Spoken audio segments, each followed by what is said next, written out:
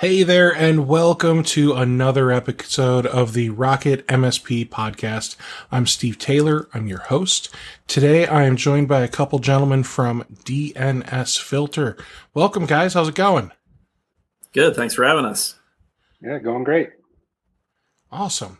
So, we went live a couple minutes early. I just want to ask a couple icebreaker questions, and then we'll get into the real meat and potatoes. So for those of you wondering what the heck's going on, that's what's going on. So did you guys look into the Windows 11 announcement or anything about it at all? Afraid not. No. I was just laughing because Brian's like Mr. Linux over there. He's like penguin to the death. So all right, I did take a look at it. Looks okay. pretty. You're into that sort of thing. It seems neat. They've got some pretty interesting requirements. I bet there's going to be a lot of ticked off business people. What do you mean my 6-year-old computer's not going to work? Yeah, from the little eye that has scrolled in front of me, the compatibility question seems to be the biggest complaint so far. So. Yeah. Well, but if you think about it, it seems like they're doing that to get past a flaw in a bunch of Intel CPUs. So I kind of get it. But if it turns into a rolling requirement, like, oh, guess what? We're not going to support this CPU anymore come August. Like, wait, you're telling me my computer's going to stop working? Like, what? Right. So, and I guess, in my opinion, it's like you never know with them. So, you're Mr. Linux, huh? Yes. Yep. Everyone else seems to be Mac around me in our company, but I guess perks of being on early, I got to pick a nice System 76 machine and roll with that. All right. So I like the idea of Linux, but I don't like using Linux. This is the year of the Linux desktop. You didn't know? I think every year is supposed to be the year of the Linux desktop. I'm sorry, guys, but it's going to be the year of Mac OS or something like that. Yeah. I'm a big Apple fan. I got my pencil right here just in case. Do you have a new Apple Silicon Mac yet? I do. That's what we're using right now. I actually, my M1 16 gigs of RAM performs better with most of the things I do than my i7 2018 i7 with 32 gigs of RAM. And that one had the fancy, I don't know, Radeon or NVIDIA or what. I don't even care because, I didn't really use that function. But I don't game. Like, I do this kind of stuff, and I've got, 9,000. Let's see, it tells me. I have 49 tabs open in Chrome right now. Sounds familiar. I've got a Chrome extension just to tell me how many tabs I've got open. Because I'm an a-hole to my computer, so. I know it's bad when the icons disappear. Yeah, every time Brian does a screen share, it gives me anxiety. Like, oh my God. What are you doing to yourself? Wait, is this for real? Is this happening? Yes, every screen share. Everybody's like, a little mini panic attack. But Brian, that's how he lives. He's tab master. Yeah, it's yeah. You have ADD, don't you, Brian? Probably. Like self-diagnosed, but not. Yeah. Okay. So, DNSFilter. So I've got Mikey and Brian. Mikey, could you tell me what is your role at DNSFilter? I am the product manager here at DNSFilter. So what I it's been my time doing is listening to customers and trying to get their feedback to understand the direction we should take the product, features that everyone's clamoring for, and getting to the underlying root of their requests. Because, a lot of times people will say, I want a button that does this. And we just try to figure out why that is and try to build the best feature set to kind of meet their requirements as we can.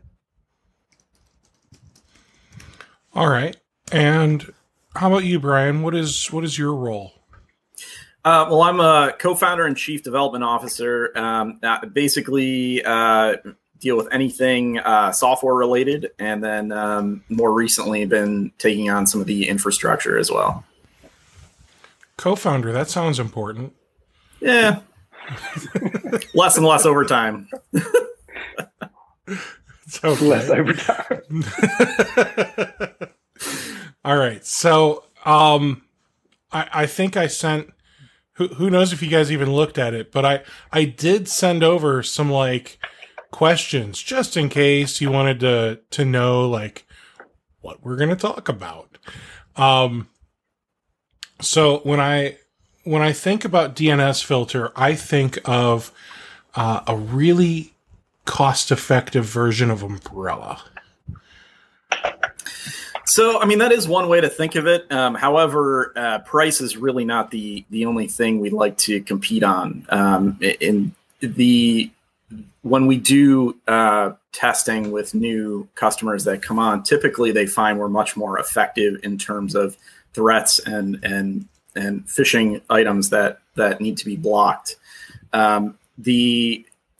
The core of our product is a machine learning AI-based scanning engine, which can pretty near real time classify new sites as we see them, and it's very effective. We often in the last test we did, I think we were something like blocked 6 times the threats that Umbrella found, and the ones that they found, a lot of them were false positives or old things that were submitted and no longer relevant. So we tend to think of ourselves more as the first line of defense, since DNS is a core infrastructure on the planet, and it happens first in the list. We like to think of ourselves as an easy to implement, very early blocking tool. And the thing that's really cool, in my opinion, with, literally any DNS filtering solution is you guys have some really simple kind of rules that we can follow. Is this a brand new domain? Let's just block it anyway. That kind of stuff. So, what would you say? Do you have any rules that are maybe a little more unique to DNSFilter? Rules, policies, whatever you want to call them? So, it's good you mentioned the new domains feature because that is a big part of the problem that we've noticed. Not only new domains in general, but oftentimes attackers use new domains frequently to set up their phishing malicious tools. And we do, the large customer base means that we do get to see quite a few new domains as they appear. And because we can scan them so quickly, those are very often some sort of questionable site for sure. Let's see. As for blocking, let's see, Mikey. We have a significant feature set now, so trying to identify something that sets us apart. One of the things that we have that some of the others don't is what we call our interstitial feature. It's kind of a work in progress feature. It's a little challenging, but it's a real time scanning of domains, and it has proven effective greatly to specific customers that have turned it on and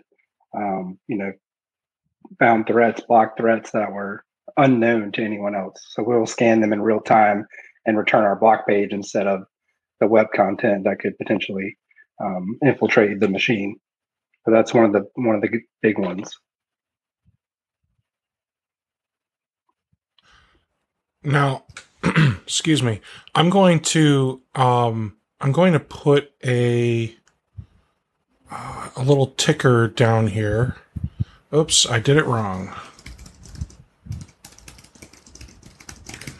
And what this is going to do is this is going to have your domain name. And I got to say, I believe, unless I'm remembering this incorrectly, I believe your website, when you redid it, is built on Webflow. Correct. Why? Why not? There was actually an interesting, we had an internal discussion, and we found Webflow to be one of the easier things to implement, and it worked out really well from what we can determine so far. I love Webflow. When I do web design for my clients, I now do it in Webflow. That was basically my new policy is 2021 and beyond. As of right now, everything's going to be Webflow. So I love that decision. I've found it to be much faster, much more secure. Like, I just feel like it checks off a lot more boxes than like WordPress or Wix. Well, I haven't really looked into like Wix and Squarespace and the like of those, but I feel like it's much better than those, if that makes sense. But I think a lot of that stuff is, opinion. We came from WordPress too. We came from WordPress too, and it was getting to be painful. It does, because you just to set up the site, now you've got like 13 plugins installed, and then maybe you want to add some more features, and a couple years in, now you realize you've got like 47 plugins installed, and like half your plugins are premium, and you've got 19 different invoices throughout the year for all these premium plugins that you've got to manage paying, and it's just a lot. So I get it. So kudos to you for looking into things and being comfortable with kind of going outside of the norm, in my opinion, and moving over to Webflow. When I look at your website, I love your website. It's just very easy. When we click on like the pricing box, you've got the pricing here. You've even got like some basic pricing for MSPs listed right there on the site. So kudos to you for being so transparent when it comes to putting information on your site. Well, I mean, especially from the MSP's perspective, our CEO, Ken, came from his previous company, was a wireless ISP in Myrtle Beach. So he was originally a Cisco umbrella customer, or he was a Open DNS customer, and then they were acquired by Cisco, and kind of support went downhill. They weren't really focused on the MSP market. They were really more towards the large enterprise market. So pricing radically changed for him overnight. The feature set kind of slowly went downhill. It was just kind of a disaster. So I mean, his MSP, wireless ISP, was essentially the first test case for DNSFilter, and it's why we have a lot of the MSP features, like even white labeling and MSPs implementation, so that they get their own custom block pages, and even a branded dashboard. If they want to give customers accounts for their own networks, they can do that. Early on we were very MSP focused for sure. Oh, you're muted. That's something I'm gonna have to remember. I've got the whole family here, so I'm trying to make sure if they cause chaos, we don't experience chaos. So I want to talk about company info, some philosophy type stuff. So you mentioned like kind of why you you guys built this, but let's talk about like what things look like today. Do you have any investors or anything like that? We do. So we had some small, angel investing really early on. In 2018, we went through the Techstars Startup Accelerator program, and we've using Ken's past company and hitting the pavement hard for customers early on. We were able to bootstrap for quite a long time. But at the end of the day, we have a lot of interesting ideas that we want to pursue, kind of innovate in the DNS space. And to do that, we had to take on some VC funding. Our current investor, our largest investor, Arthur Ventures, they've been great. We're in line with kind of the direction we want to go. And I think the core is still the same. We do want to provide the most secure solution, the most reliable, high performant DNS network. The resources there have let us pursue that. Awesome. Now, what about employees? Like, you're not a startup. You're not new. You've been around for a few years now, which means you've probably got a larger staff than I realize, and maybe a smaller staff than some people expect. So, like, how many employees do you have at DNSFilter today? We're pretty close to the 50 employee mark. And are all of your developers employees, or are any of them contractors? Almost all are employees. There may be one or two unique situations, specialists, for example, that we may have had to hire. We do have an extensive roaming client solution that's installable agents. And in some cases, the specialties needed to implement those to provide, a secure DNS solution have been, it's been necessary to bring them on as contractors. But for the most part, almost everyone's employees now. That makes sense. So, like, maybe when you first developed the app for roaming, maybe you brought in a specialist to make sure all the I's were dotted, T's were crossed. But now today you have, the right type of people on staff that they can manage and update that client as long as it's not anything too, out of left field or anything like that.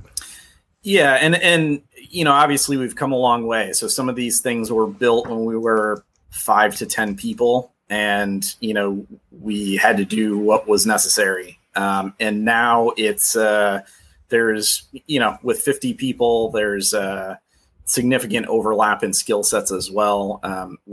We've found a talented group of people that's excited to, be on the same path as we are. So, they are also, it's not just continuing what others have built, it's actually taking it a lot farther in some cases as well. Let's talk technical. Data sovereignty. Like, you're getting some pretty extensive information about what all of my end users are doing. Some of them may have compliance that we all have to adhere to. So are you able to guarantee that data stays within a certain country or sector, or, whatever people need to do? So for the compliance portion, I mean, we've tried to remain in compliance with the majority of global requirements. In some cases, we haven't had the resources to go through the check the box in terms of some compliance items. And that is in our roadmap coming up for things like GDPR, for example.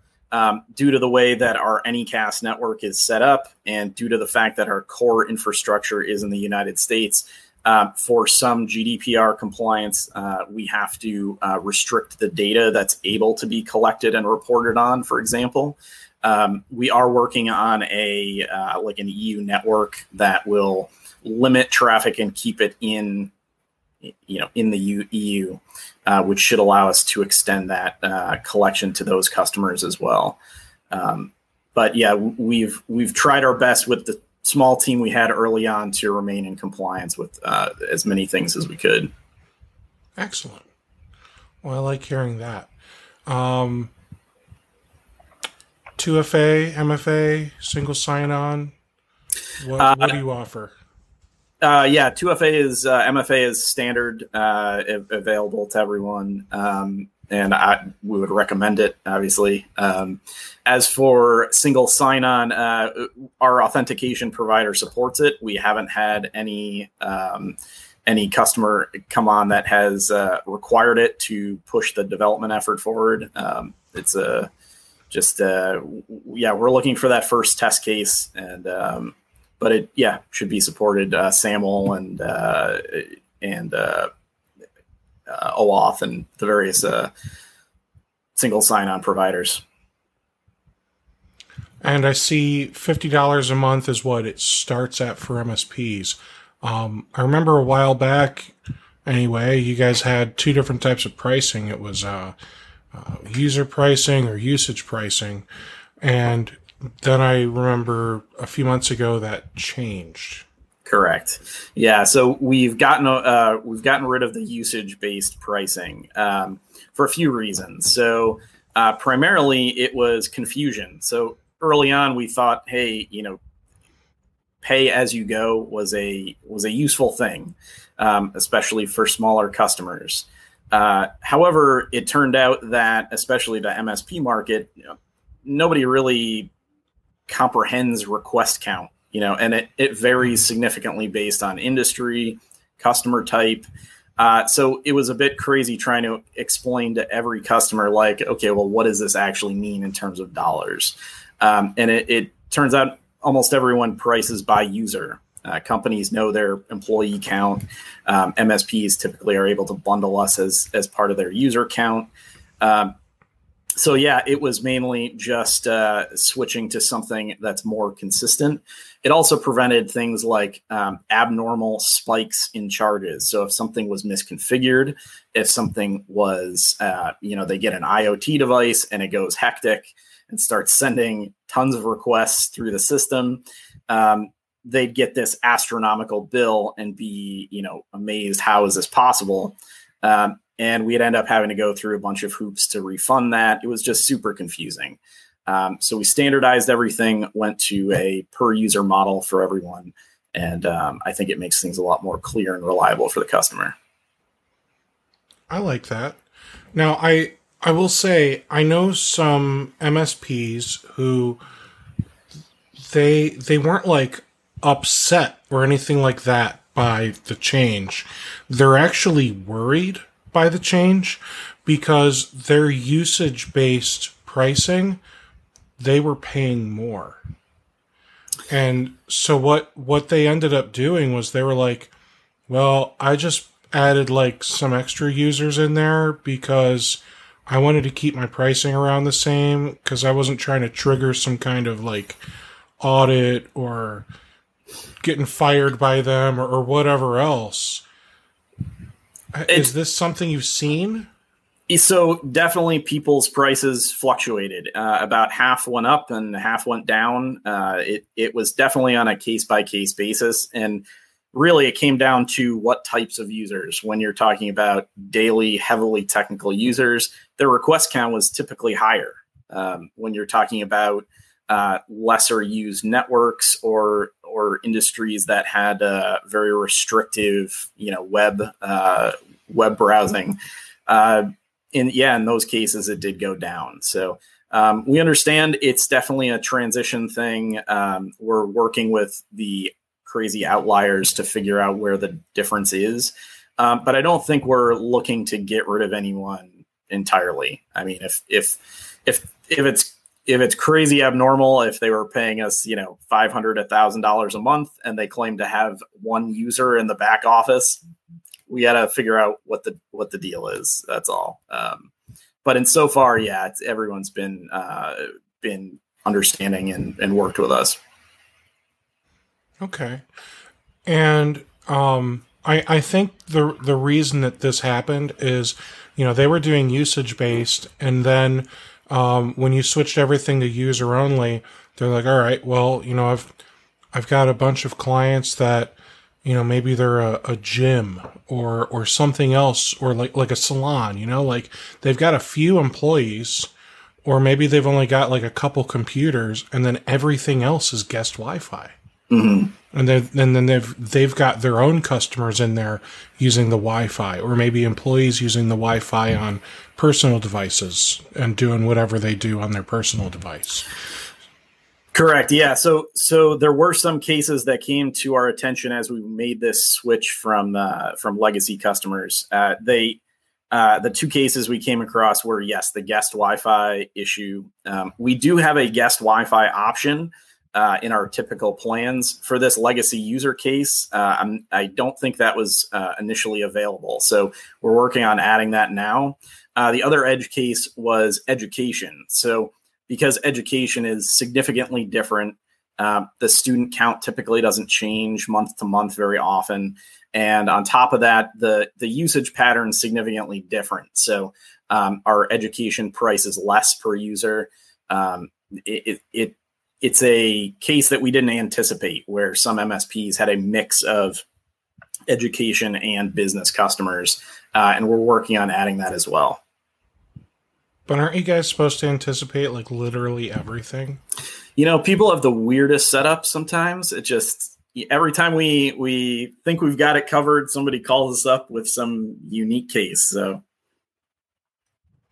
All right. So, I think that covers the pricing thing. What is the per user price for an MSP who wants to sign up today? So it kind of depends on the feature set. Our user licensing type, the basic, pro, and enterprise, I believe the feature set is on the pricing page there. That is standard. The $50 minimum is required for MSPs. However, depending on which feature set, that depends on your minimum license count there.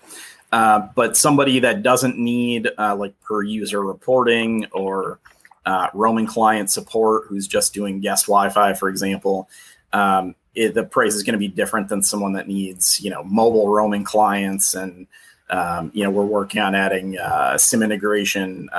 That's going to be more towards the enterprise level. But yeah, it's a discount on the per user price, and that depends on your tier level, essentially your spend level with us. Okay. So where does the discount start? 20%. What?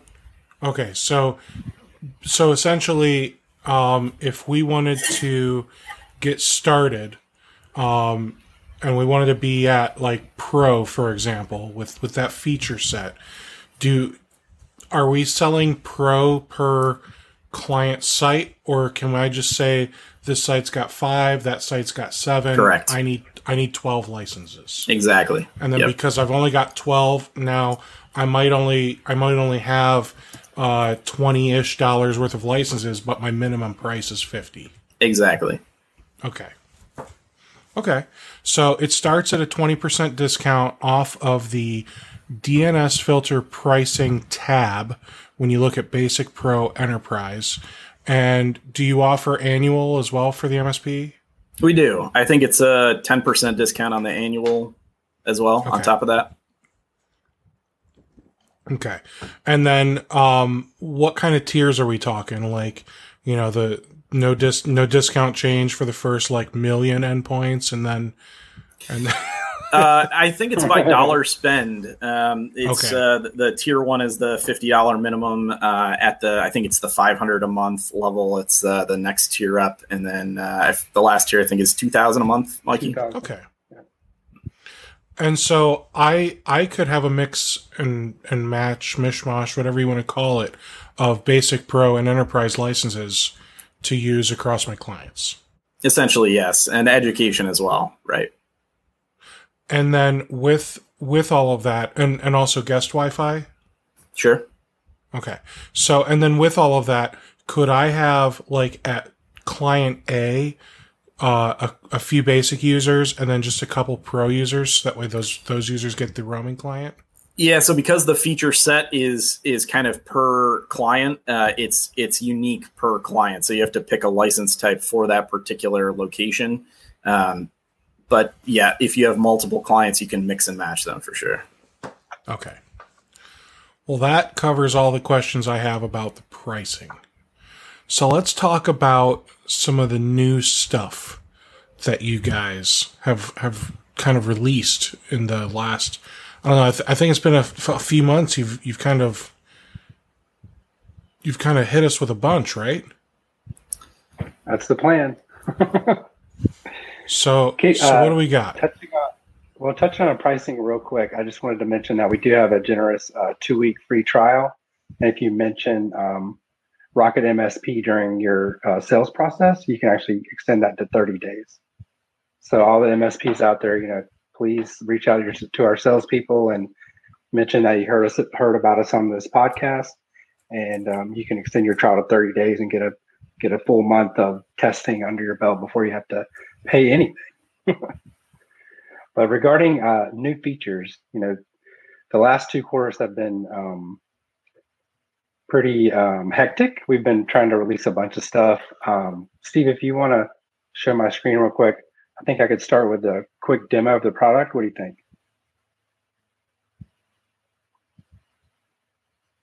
Oh, and here it is. Always this way. So this is the overview page of our dashboard. You can see the multi-tenancy features. Here we have an MSP dashboard, and there are some kind of global attributes that you can configure. And then underneath that is each of the organizations that I, as an MSP, am managing. I actually run my roaming client in the Wayne Enterprises organization, so I'm gonna stay in there to kind of go over quickly what the dashboard experience is like. So this is our overview page. You get some kind of quick hits on stats, like what's happening stats wise, and then some kind of deployment quick hits, like what do I have deployed on this particular organization, and then the domain count, what's popular domains in this particular org. And then kind of the 2 main areas that are required to set up our policies and deployments. I'll look at deployments first. So deployments are basically any network or any machine with a roaming client. And then we also have users and relays. I won't touch on those too in depth. I'm just going to kind of go over them at a high level. A site kind of represents a location, like Office 1, Office 2 type of thing. These all exist within the same organization. So within the site, you can have roaming clients and users. Roaming clients are installed per machine. We have iOS, Android, Windows, Mac. We also have a Chrome extension. If none of those work for you, the Chrome extension is very popular, especially with our education customers. So there are many deployment methods, and you kind of think of it as a hierarchy. So you as the MSP, then you have organizations under you, and then you have sites in the organization, and then roaming clients of any type belong to a specific site. So that's kind of deployments at a high level. And I'll look at obviously the policies is kind of like where the meat, where everything happens. You can see that these sites are assigned a policy and a block page. So the policy page just kind of lists all the policies. There's various options. I think I was working on this one. I called it danger. So we can do content filtering. We can, I think we have 36 categories that we can filter by. You can see them here. It's really easy to enable and disable them. These changes, as you make them, occur relatively quickly, within 10 to 15 seconds. Sometimes you may have to like clear your DNS cache or something, but typically 10 to 15 seconds and they'll be activated. We also have a safe search function, and this is to kind of filter the search results for the most popular search platforms, Google, Bing, DuckDuckGo, and YouTube. Then we have our threats tab, and these are kind of the the things that you want to specifically pay attention to. We've got our botnets, crypto mining, all that, malware. There's various schools of thought internally about the best way to set this up. Some people want to restrict new domains, which is, domain register within 30 days. That's probably a great idea. Obviously, botnet, crypto mining, malware, and phishing and deception are pretty crucial. Translation sites can be used to circumvent DNS filtering. So that's why it's one of the threat in the threat section. And then proxy and filter avoidance can also be used to circumvent DNS filtering. So that's why it's here. But proxy and filter avoidance does include things like cloudfront.net and things like that. So it can get cumbersome if you enable that. I'm going to skip over app aware for a moment because that's one of our newer features that I'm going to go over in a minute. So then we have our allow list and our block list. This is just a list of domains and or subdomains that you want to block specifically. I have a few here. And then our advanced tab, NAT IPs is kind of an advanced feature. You can certainly look in our docs for more information about that or reach out to our support team. It's very powerful. If you cannot deploy roaming clients, you can have unique policies for sections of your organization. So that's a pretty powerful feature. You want to check it out. We also can block advertising domains, park sites and domains, and then a few other advanced features. So policies and deployments is kind of like where the basic things happen. Like you have to do those first before anything starts to work. But once everything starts working, within 15, 20 minutes, you'll start to see reporting data coming in. This is our new insights reporting system. We spent a lot of time trying to figure out how to display the vast amount of data that we have in a way that's easily understandable by you, the customer. So we've done kind of a lot of combining of our old reports onto one specific report. You can see what happened like on a graph. Let's see, these can see like spikes that happen for blocks and threats. And then this section here is actually our Data Explorer. It's a kind of a remodeled version of our Data Explorer. And we have a lot of filters that you can kind of narrow down the results. And then we have some breakdowns by domain, category, collection, user, and roaming client. So that's kind of where you can kind of pinpoint something that happened on your network. And we'll, kind of look at that a little bit more in the future if you want. And then the other sections of our dashboard, organizations, kind of configurations where you set up your users. There's GDPR settings here. We talked about that earlier. There's some interesting tools that are very helpful. Query log specifically, which it shows the raw DNS logs of all the searches happening on your network, all the DNS queries on your network. You can see what's happening here on Wayne Enterprises. So you can see like Slack, Dropbox, see what's happening. You can filter by blocked or allowed, just to see who's doing it and what they're doing. And one of the key features of our new insights reporting is this data, this raw query data, is available in insights after you drill down by a specific breakdown. So along with the query log, we have a policy audit log, so you can see who did what at what time. Like Mikey Pruitt changed the danger policy at a certain time. Why did he do that? Maybe you need to ask Mikey why he did that. And then we have our domain report. This is a crucial tool. So what is it? Rocket. This is P.io, right? Oops. So you can see the domain report kind of just gives you the categories of any domain. And then you can report an inaccurate category to us, which does happen. We want to be as up to date as we can, and you, the crowd, can kind of help us keep everything as accurate as possible, and certainly report any security threats that you know about. On the screen, you can also add this specific domain we're looking at to an allow or a block list. And this domain report feature is pretty popular, and we have it listed under the support dropdown as well. And then I guess I can jump into the new stuff. Steve, do you have any questions for me? Or do you think anything wasn't quite clear? Are you able to do like a global across all your MSPs, like whitelist rocketmsp.io? So we do have global policies. We're working on a few. Not a policy, just hard code it. Like literally just whitelist my company's domain name.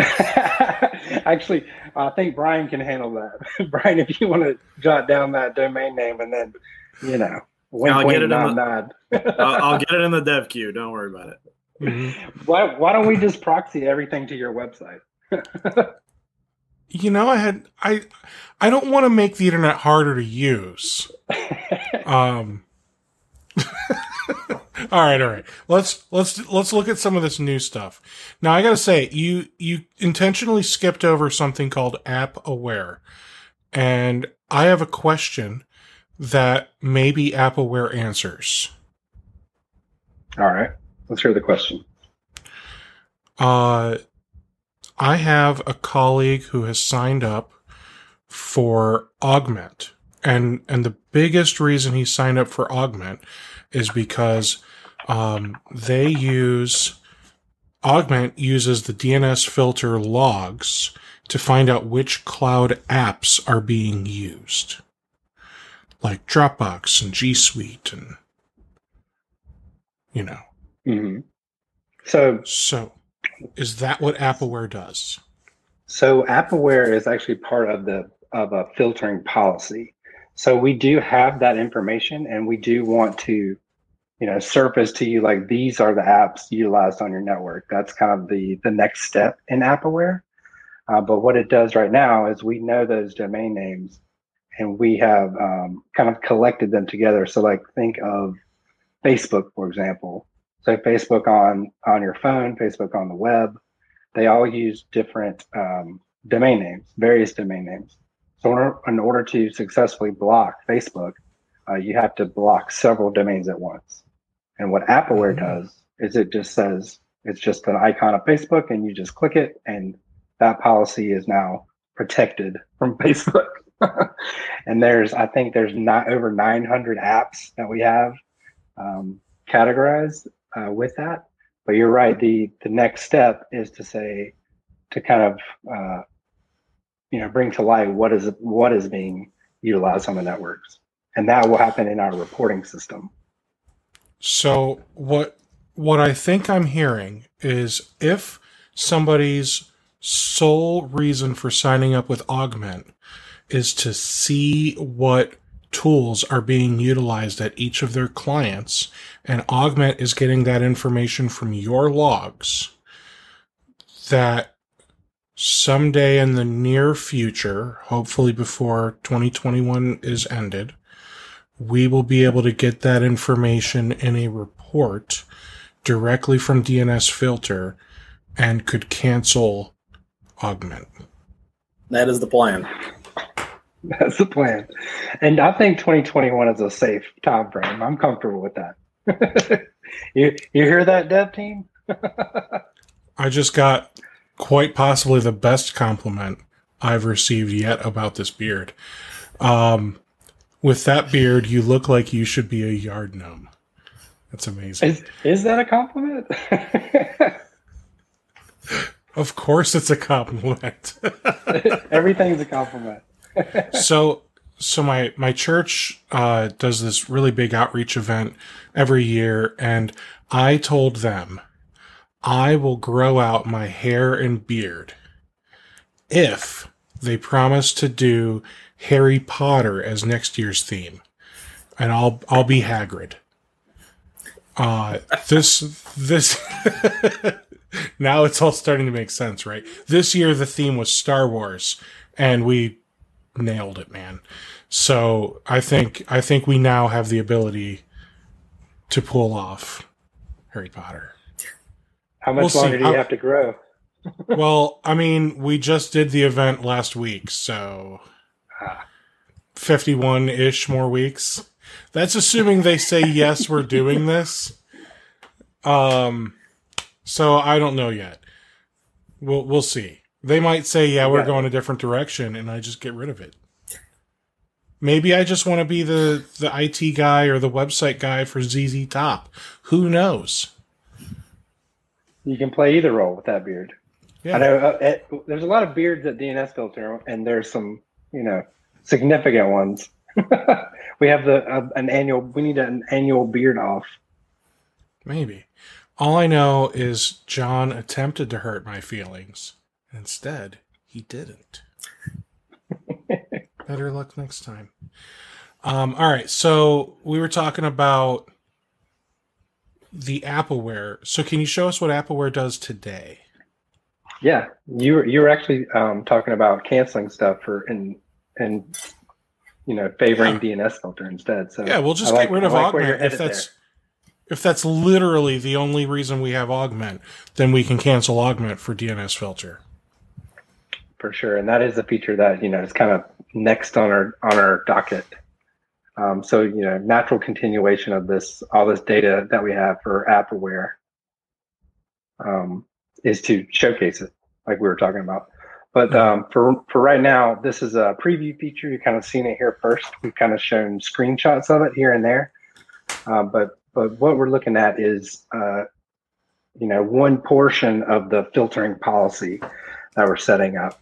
And we can block, I think like I said, there's over 900 apps here that we can block specifically. And it could be, you want to block the social media apps and make it real easy for IT admins to, block Snapchat or whatever they want to do. But there's other things that may be, more business focused. For example, say you're a shop that doesn't use Salesforce. So there's no reason for your staff to be on Salesforce. And if they are, maybe they're doing something they shouldn't be. So you want to block that as well. So there's, tons of apps in here. Just, look around, see what you can block. One click block. It's very easy. This is actually all available via our API as well. If you want to, go that route, certainly feasible. But that's kind of Appleware in a nutshell. And you can see what you have blocked with this toggle here. Can I see what the big long list of apps looks like? We may have that in our documentation, but I'm not sure exactly. But I'll make sure it gets posted somewhere. But you can see these, and these categories actually match the DNS filtering categories. So you can see there's a whole bunch of them, but I'll make sure that gets posted somewhere in our documentation and get the links out there. But yeah, we're really, really excited about Appleware. It's kind of been danced around. People kind of ask for, I want to block, bandwidth hogs was one customer's request. And another customer was, I want to block streaming sites like Netflix or whatever. And you can put like Netflix.com in your block list, but there's various domains that Netflix uses that you may have to search for. And instead of doing that searching, we're doing it for you. So a lot of, people with guest Wi-Fi, for example, like at the gymnasium we're talking about, may want to block iOS updates and Windows updates so that their bandwidth isn't clogged by their, everybody's apps updating while they're exercising, things like that. So there's a lot of flexibility here, a lot of use cases, and we're pretty excited about it. Any questions about it? I'm really excited about that. So day one, when that launches, is it launched? Not quite yet. Okay. So day one, when that launches, we'll be able to block certain apps, services, whatever you want to call them. We could even block an entire category. And how is this different than creating a policy that says, I don't want people to see like adult content? Like I could just go into the policy and say, I don't want people going to youtube.com. Correct. Yeah, that's go ahead, Brian. Oh yeah, no, I was just going to say it's a finer level of control in this particular case. So if there were specific applications where you didn't want to block the whole category, adults probably not the best example to use in that particular case. I don't think you're going to be very selective on which ones you want to block or allow. But in many of the other cases, like it doesn't necessarily make sense to block information technology or block business, for example. When you're really looking to block a specific tool. Exactly. And social media is kind of an easy example. Like you don't want to necessarily block all social media, but you want to block, the 3 or 4 that you don't want people using on your network. So, but yeah, it's more fine grained.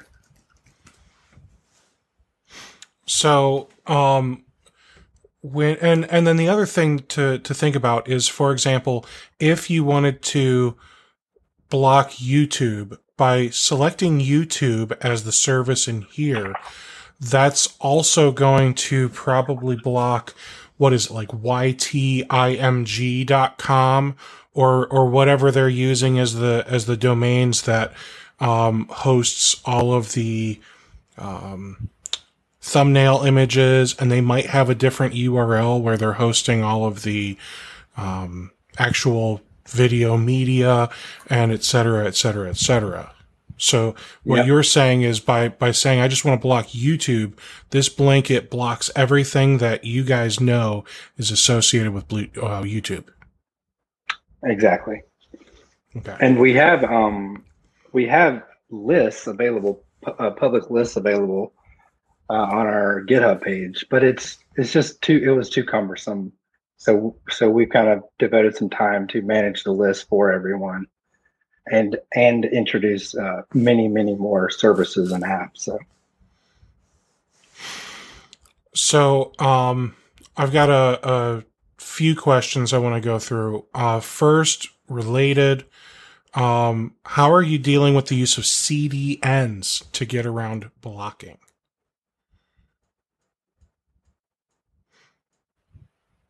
Brian, you want to take that one? Well, so there's a few different things going on there.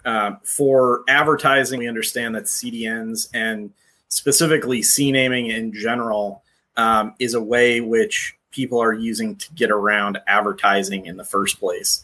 So that's actually something we're currently working on, that anything in the CNAME chain is going to get blocked for advertising.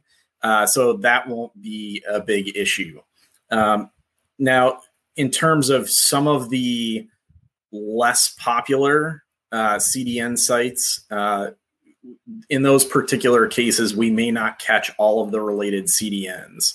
Our machine learning AI does as good a job as possible to link and relate CDNs to specific customers, but there are cases where that may not be possible. In general, though, if we're blocking either applications or categories, for the most part, because the majority of the domains are blocked themselves, the page, category, app typically doesn't work in the first place. But it is theoretically possible that, yes, some direct links to CDNs could still be accessible, but that's typically not a common case that we see. And what about if we decided we wanted to block an entire category, but maybe we want to have a couple things that are whitelisted? Can we then whitelist those items still? So that's something we're working on. The problem with a whitelisted approach is, in some cases, and again, getting back to the CDN case, in some cases, the requirements to get an application or page working in entirety is often much more complicated than simply blocking some of the key resources. So, for example, if you were to block social media but allow certain things like just a Instagram or just a Facebook, oftentimes there are some CDN resources. We would have to catch them all in that particular case specifically whitelist that application. So it didn't turn out to be as reliable as we were hoping. So we didn't enable it in this release. We'll look at it in the future if we're satisfied with the quality of the data. Right. Okay. Basically, explicit allow is more complicated. Andy asks if there have been any improvements on the agent update process. Currently, when the agent updates, the internet will drop for that user until the update completes. So that's a good question. I think my first question would be which agent. So some of them, like I said, we're still expanding the team and replacing some of those early contractors with better skilled people. So if there is a specific agent, like I'm not sure if that's Android or iOS or Windows, whatever the case may be, in that particular case, let us know. That could be a bug that we are not aware of, and we will do our best to fix it.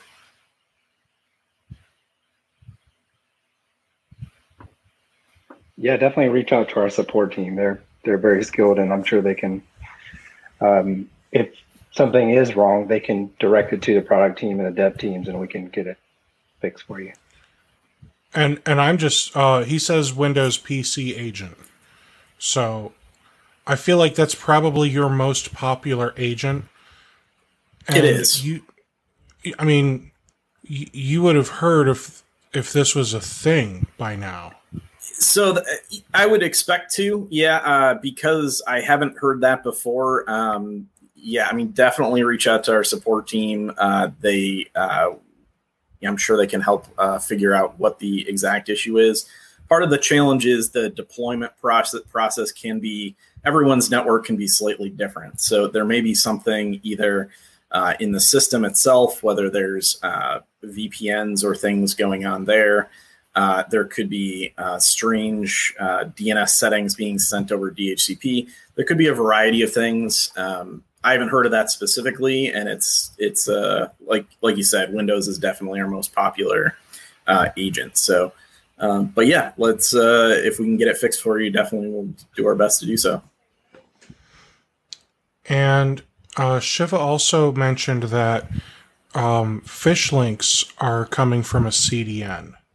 So is that something that you're able to? Are you able to do anything about the phishing links that are now using CDNs? So to some extent, we are scanning things. Our machine learning engine is scanning things just as a browser would, and we're using a variety of indicators. It doesn't necessarily matter where it's hosted. Obviously, some burying a specific thing deep in a CDN is there's only so many things that we can catch, and targeted phishing is also a challenge as well, because if it's extremely targeted, our machine learning engine doesn't have enough data to properly identify it as malicious. It doesn't really matter if the destination is a CDN, S3, like an EC2 instance. It doesn't really matter. Our scanning engine, will scan it and do its best to identify it. All right. Next question. Has the performance on the interstitial instant scan, has that page performance been improved? Previously, this would take upwards of 5 minutes. So we're trying to work on a solution for that.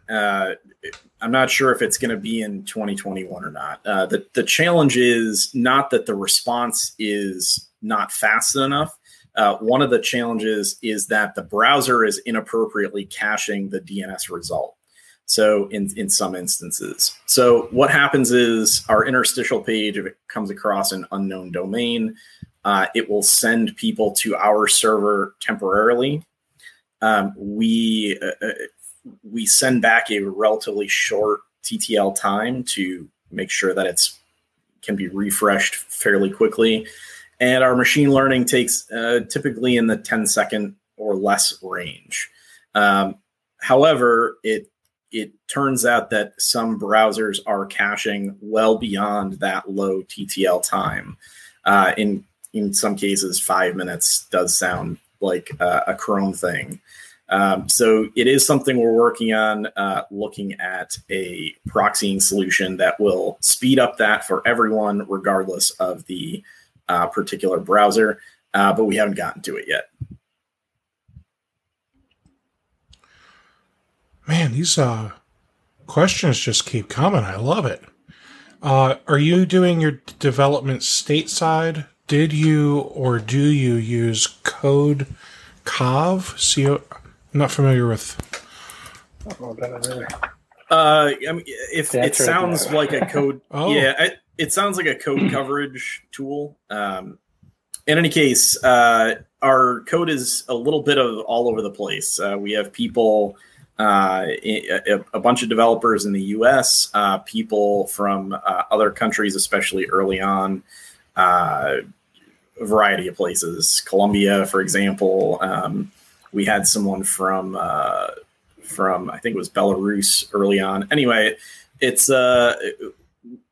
now we're focusing more on US based developers now that we're a little more larger of a team. Early on we had cost restrictions, which was a challenge.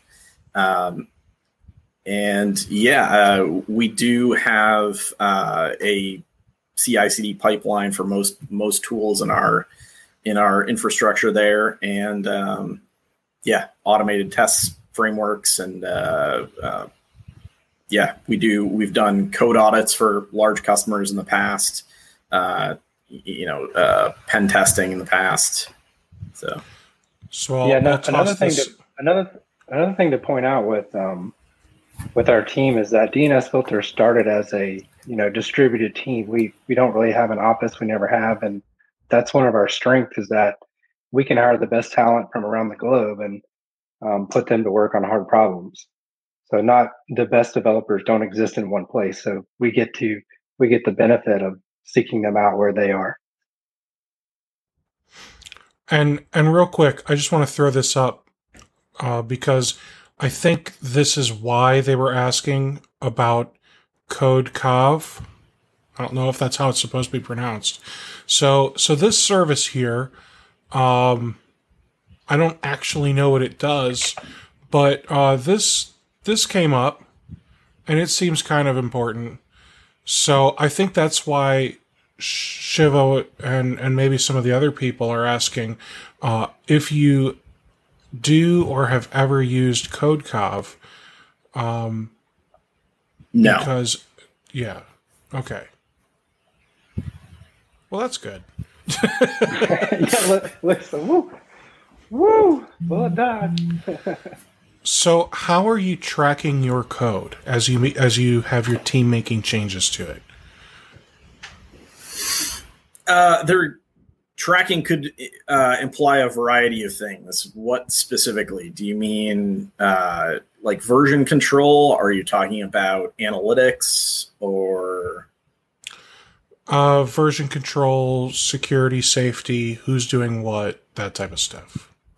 Yeah, I mean, so we do have periodic pen tests and code reviews for a variety of products that we have. Specifically, some of the roaming clients. It's just been a requirement of some of the partners that we've had. So yeah, I mean, everything's version controlled, backed up. We have a whole disaster recovery set up. For us, it's not only the code that's a issue. Our Anycast network is substantial, and that's also a big portion of the security concerns and uptime. Because we have one of the fastest, reliable Anycast DNS networks. I think we're up to almost 50 locations now. That's also a substantial piece, making sure that is secure. So, not sure if that totally answers your question, but I think that helps.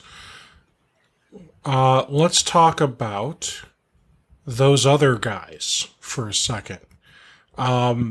Cisco Umbrella, formerly known as OpenDNS. they've been around a while. I think they've been around longer than you, or at least I've known about them longer than you.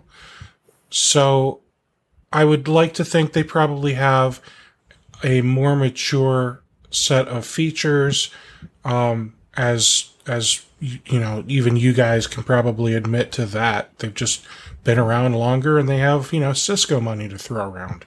So, so why should people be using DNSFilter instead of Umbrella?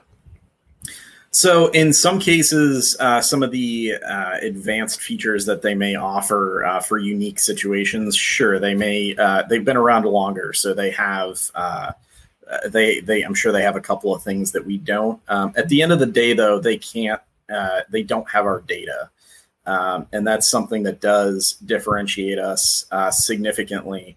And in a lot of cases, we aren't second in terms of data. We're a lot better than they are, and we identify things faster and more reliably. So, yeah, I mean, in some advanced integrations, there may be something that we're missing, and we're working on those. But in general, yeah, the data is where we've put a lot of time and effort in, and we think we're the best. Okay. So one thing that I think some people are probably wondering, here's another issue, and then I'll come back to that. Someone asked if there's a way for a user to force stop the Android client, which would allow them to bypass blocking. Is that still possible? And if so, is there any way that you guys can prevent that?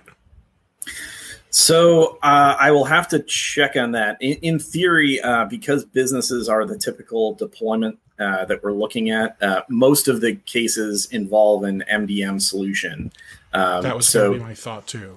Yeah. I mean, at the end of the day, certain Android devices just give the user significant amounts of control. And then we're forced to make the decision, do we try to get around the system to enforce the policy, and how detailed do we have to go down that route? Similar issues exist for other operating systems. But again, in a business environment where there's some security policies in place, typically that's what we recommend. But for sure, if there is a scenario where we have a feature request roadmap on our site. If there is a scenario where that is a problem and there's no way around that, or if this is just something where there's a common use case that we're not thinking of, definitely let us know. I mean, we're more than happy listening to our customers and giving them, the best experience possible. So, I'm seeing. I haven't actually been able to see the Reddit thread itself, but I've had a few people tell me that there have been one or more Reddit threads talking about the issue where, the PC agent goes offline. So I guess I have a multifaceted question here. One is to the users. Has anybody actually reported it to DNSFilter? Because if you haven't, I mean, you can't expect them to fix something that you're complaining about on Reddit. I mean, they may eventually see it and they may eventually add it to the roadmap, but if they don't actually know that it's happening to more than a couple, angry keyboard warriors, how do they know it's a real issue? But two, it sounds like there have been a couple of, maybe important sounding things that people are looking to have you guys fix. And it's frustrating for people to see that you're like rolling out more features instead of fixing the ones that you have. So how are you guys able to kind of like justify that and say, well, here's why we rolled out more features instead of fixed ones that are currently broken? So, yeah, I mean, in every case, it's a trade-off, right? And specifically when it comes to things that are broken, there's two components. The first is there a fix for a particular problem, or is it just an inherent issue? And the second is how many people are actually affected. As far as I know, we don't have any large scale persistent issues. The interstitial one is a good example of it's a very challenging problem to solve. And now that we have resources to look at that, that's one of those innovative features we're looking to tackle in the near term. For things like a particular roaming client going offline, I mean, like you said, if it's not reported, we don't have any visibility into that. But in general, I like to think that our support development loop there is tight enough where we try to tackle customer issues as fast as possible. Yeah, for sure. And the Windows roaming client has the most fail-safes, failover scenarios out of any of our roaming clients. So if you're having problems with the Windows roaming client, definitely reach out to our support team. All right. And you can do that by emailing what, like Brian.Gillis at, no? It's support at DNSFilter.com. Yes, support at DNSFilter.com. If you email Brian or Mikey directly, one, they'll probably just put you in their spam filter, and two, it won't get the problem fixed. So don't do that. I wouldn't say that. That is true. Maybe Brian. Our support team has a very good turnaround time. So if you have if there is a chat session that you're doing, I think the turnaround time is typically 4 minutes for a response or less for the support team. And email, I want to say it's less than 4 hours to at least get a response. Time to resolution is probably a little longer depending on the tier level that it has to get escalated to. But in general, I think initial tier one, we'll try to get back within the 4 hour time. This question is kind of a feature request also. Ian would like to know, Umbrella has a direct connection via API to ConnectWise, maybe Autotask, he just doesn't know. It creates a DNS summary of all transactions for the last day and week into a configuration. Is there any possibility of you guys adding this type of feature? So go ahead. Let me take this one. So this actually leans into one of our newer features that we kind of had on the docket to discuss. We did an integration with Zapier, which does have a ConnectWise Manage app on it, so you can actually do that connection. Now we do realize that integrations like that is, people are screaming it to us, but it is very time consuming to manage all those relationships and get direct API connections going. That is something we will tackle. But it is what we have done is done a Zapier integration, which gets us most of the way there with minimal effort on the customer's part. So our Zapier integration is very easy to use. There's a handful of templates set up that you can just utilize right out of the box. They're on our help site.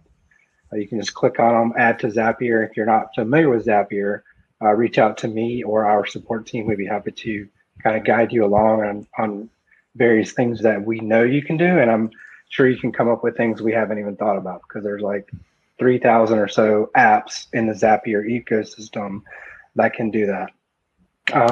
Regarding, I was just going to say, I utilize Zapier pretty extensively as well. So if you're a member of Rocket MSP, you can always just pop something right into the Slack channel, and we can work on it together.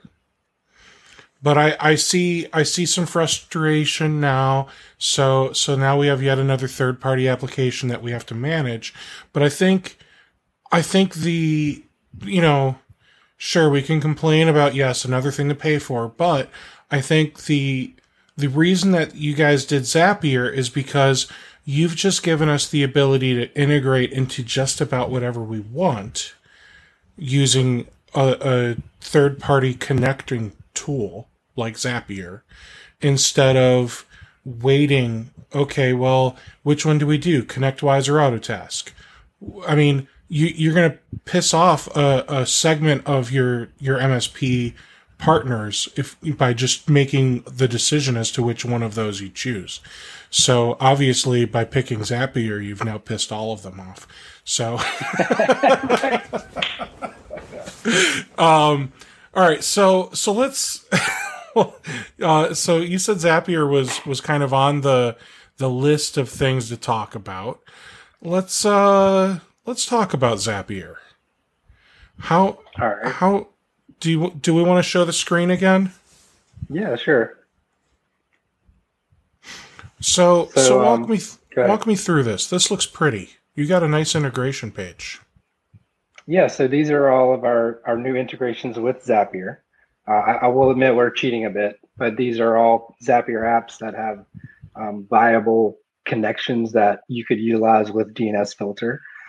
So what we've done is our Zapier integration, we have several triggers and actions. So triggers and actions are like a keyword that are prevalent in Zapier.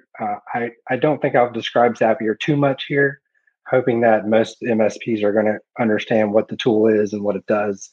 But if you look on our help site, there's actually several templates that we have. And our support manager, Josh, wrote up these, did a great job.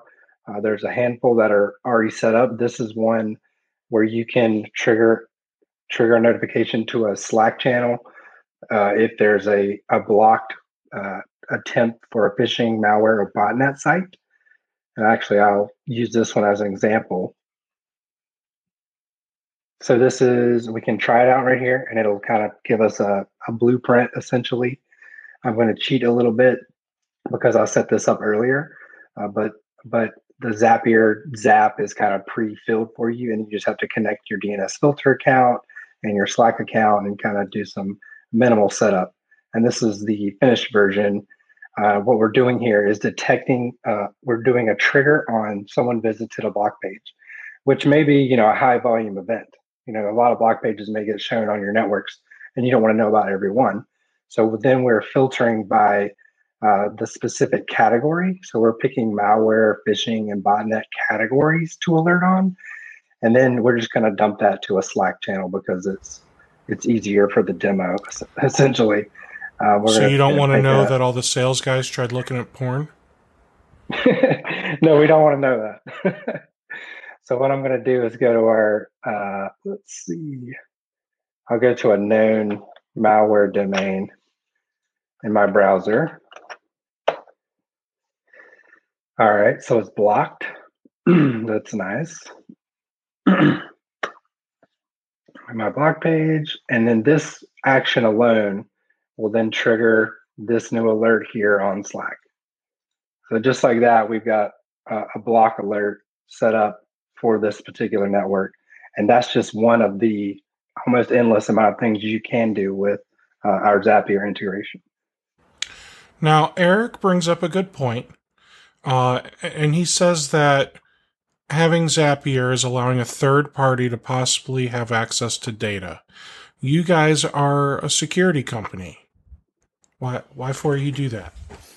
Yeah, so it is a question. At the end of the day, we try to provide as much flexibility and decision making in the hands of the user. So sure, in this particular case, we weighed the trade-offs of getting something like Zapier in customers' hands so that they can tackle as many integrations as they need to do the things that they need to. But however, it is a consideration. If there is sensitive information that they don't want, if they're particularly privacy focused, there may be some things that they don't want to set up and send through to Zapier.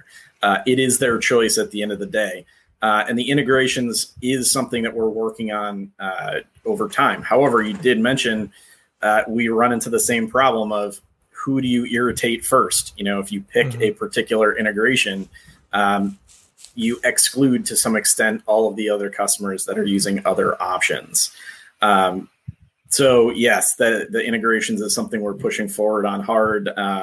The next integration coming up is SIM integration, Splunk S3 as a fallback, and then again expanding from there.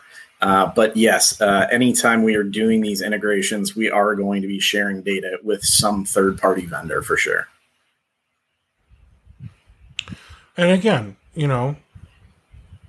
why piss off some of them when you can piss off all of them? So pretty kudos. Much. I say kudos. Do you have any other cool new features that you guys launched that you want to show off? Those are kind of the ones that we wanted to go over, but Brian just mentioned that we do have SIM integrations, S3 integrations, kind of coming up soon. The point there is that no matter how good our reporting is inside of our app, many customers want to get that data, get the DNS data out so that they can do analysis in the tool they already use, like Splunk, or there's many other SIMs that are on the docket. And unfortunately, there's no Zapier for SIMs to just do one integration that satisfies all of them. So we are looking at the most popular ones. If you are a user of a SIM, please let us know which one it is so that we can kind of put a tally in that SIM's corner to see which ones we do in what order. So kind of what we're working on next. Yeah, so I would say if you're having an issue, maybe you update a Windows PC agent and your device goes offline until the update completes, or you are using a SIM and you wouldn't mind being a guinea pig with getting DNSFilter information into your SIM, or maybe you have another issue, or maybe something else you want to complain about, or whatever, right? Just send an email over to support@dnsfilter.com. It's there on the screen. Guys, did we beat you up enough today? Yeah, it wasn't too bad. I was expecting worse. Come on, Steve, bring it on. You hear that, guys? He was expecting worse. No, I mean, we love hearing from our customers. Like, DNSFilter was built on, our customers are just a wealth of knowledge, and we're always here to listen. We're very excited to interact with them in any way that we can. I see Andy's comment there. Do they give marriage advice? Now, Andy, you haven't even, has it even been a year yet? You should have zero problems. Get out of our faces. Here, I'll give you some advice. I gave this advice to my best friend when he got married. I said, never go to sleep if you're mad at your spouse. You never go to sleep angry. And I'm just so tired, man. So tired. But good news is he doesn't have to worry about that anymore. He got divorced. Long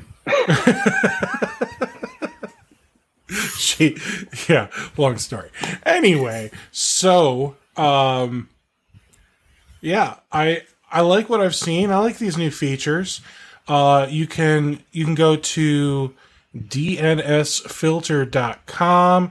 You can get yourself set up with a trial, shoot them over an email, and mention that you watched or listened to this podcast. They'll even extend your trial from a 2-week to a 1-month trial. So thank you guys for doing that for everyone. One person asked if you have special pricing for nonprofit. Do you do anything with TechSoup or anything like that? We don't. Depending on the size, our sales team may be able to work something out. But in general, no. Education is typically the kind of the lowest pricing option we offer. Okay. And let's be honest, nonprofits, those guys are rolling in cash, so you should actually charge them more. So. There you go. All right, everybody. Thank you so much, Mikey and Brian, for doing this. I can't wait to have you back so you can show off the SIM integration and any other updates that you guys make, in a few months or however long. Cool? Sounds great. Yeah, absolutely. Awesome. thanks so much for being here. Thanks so much for watching. And I will see everybody at the next podcast episode. Take care.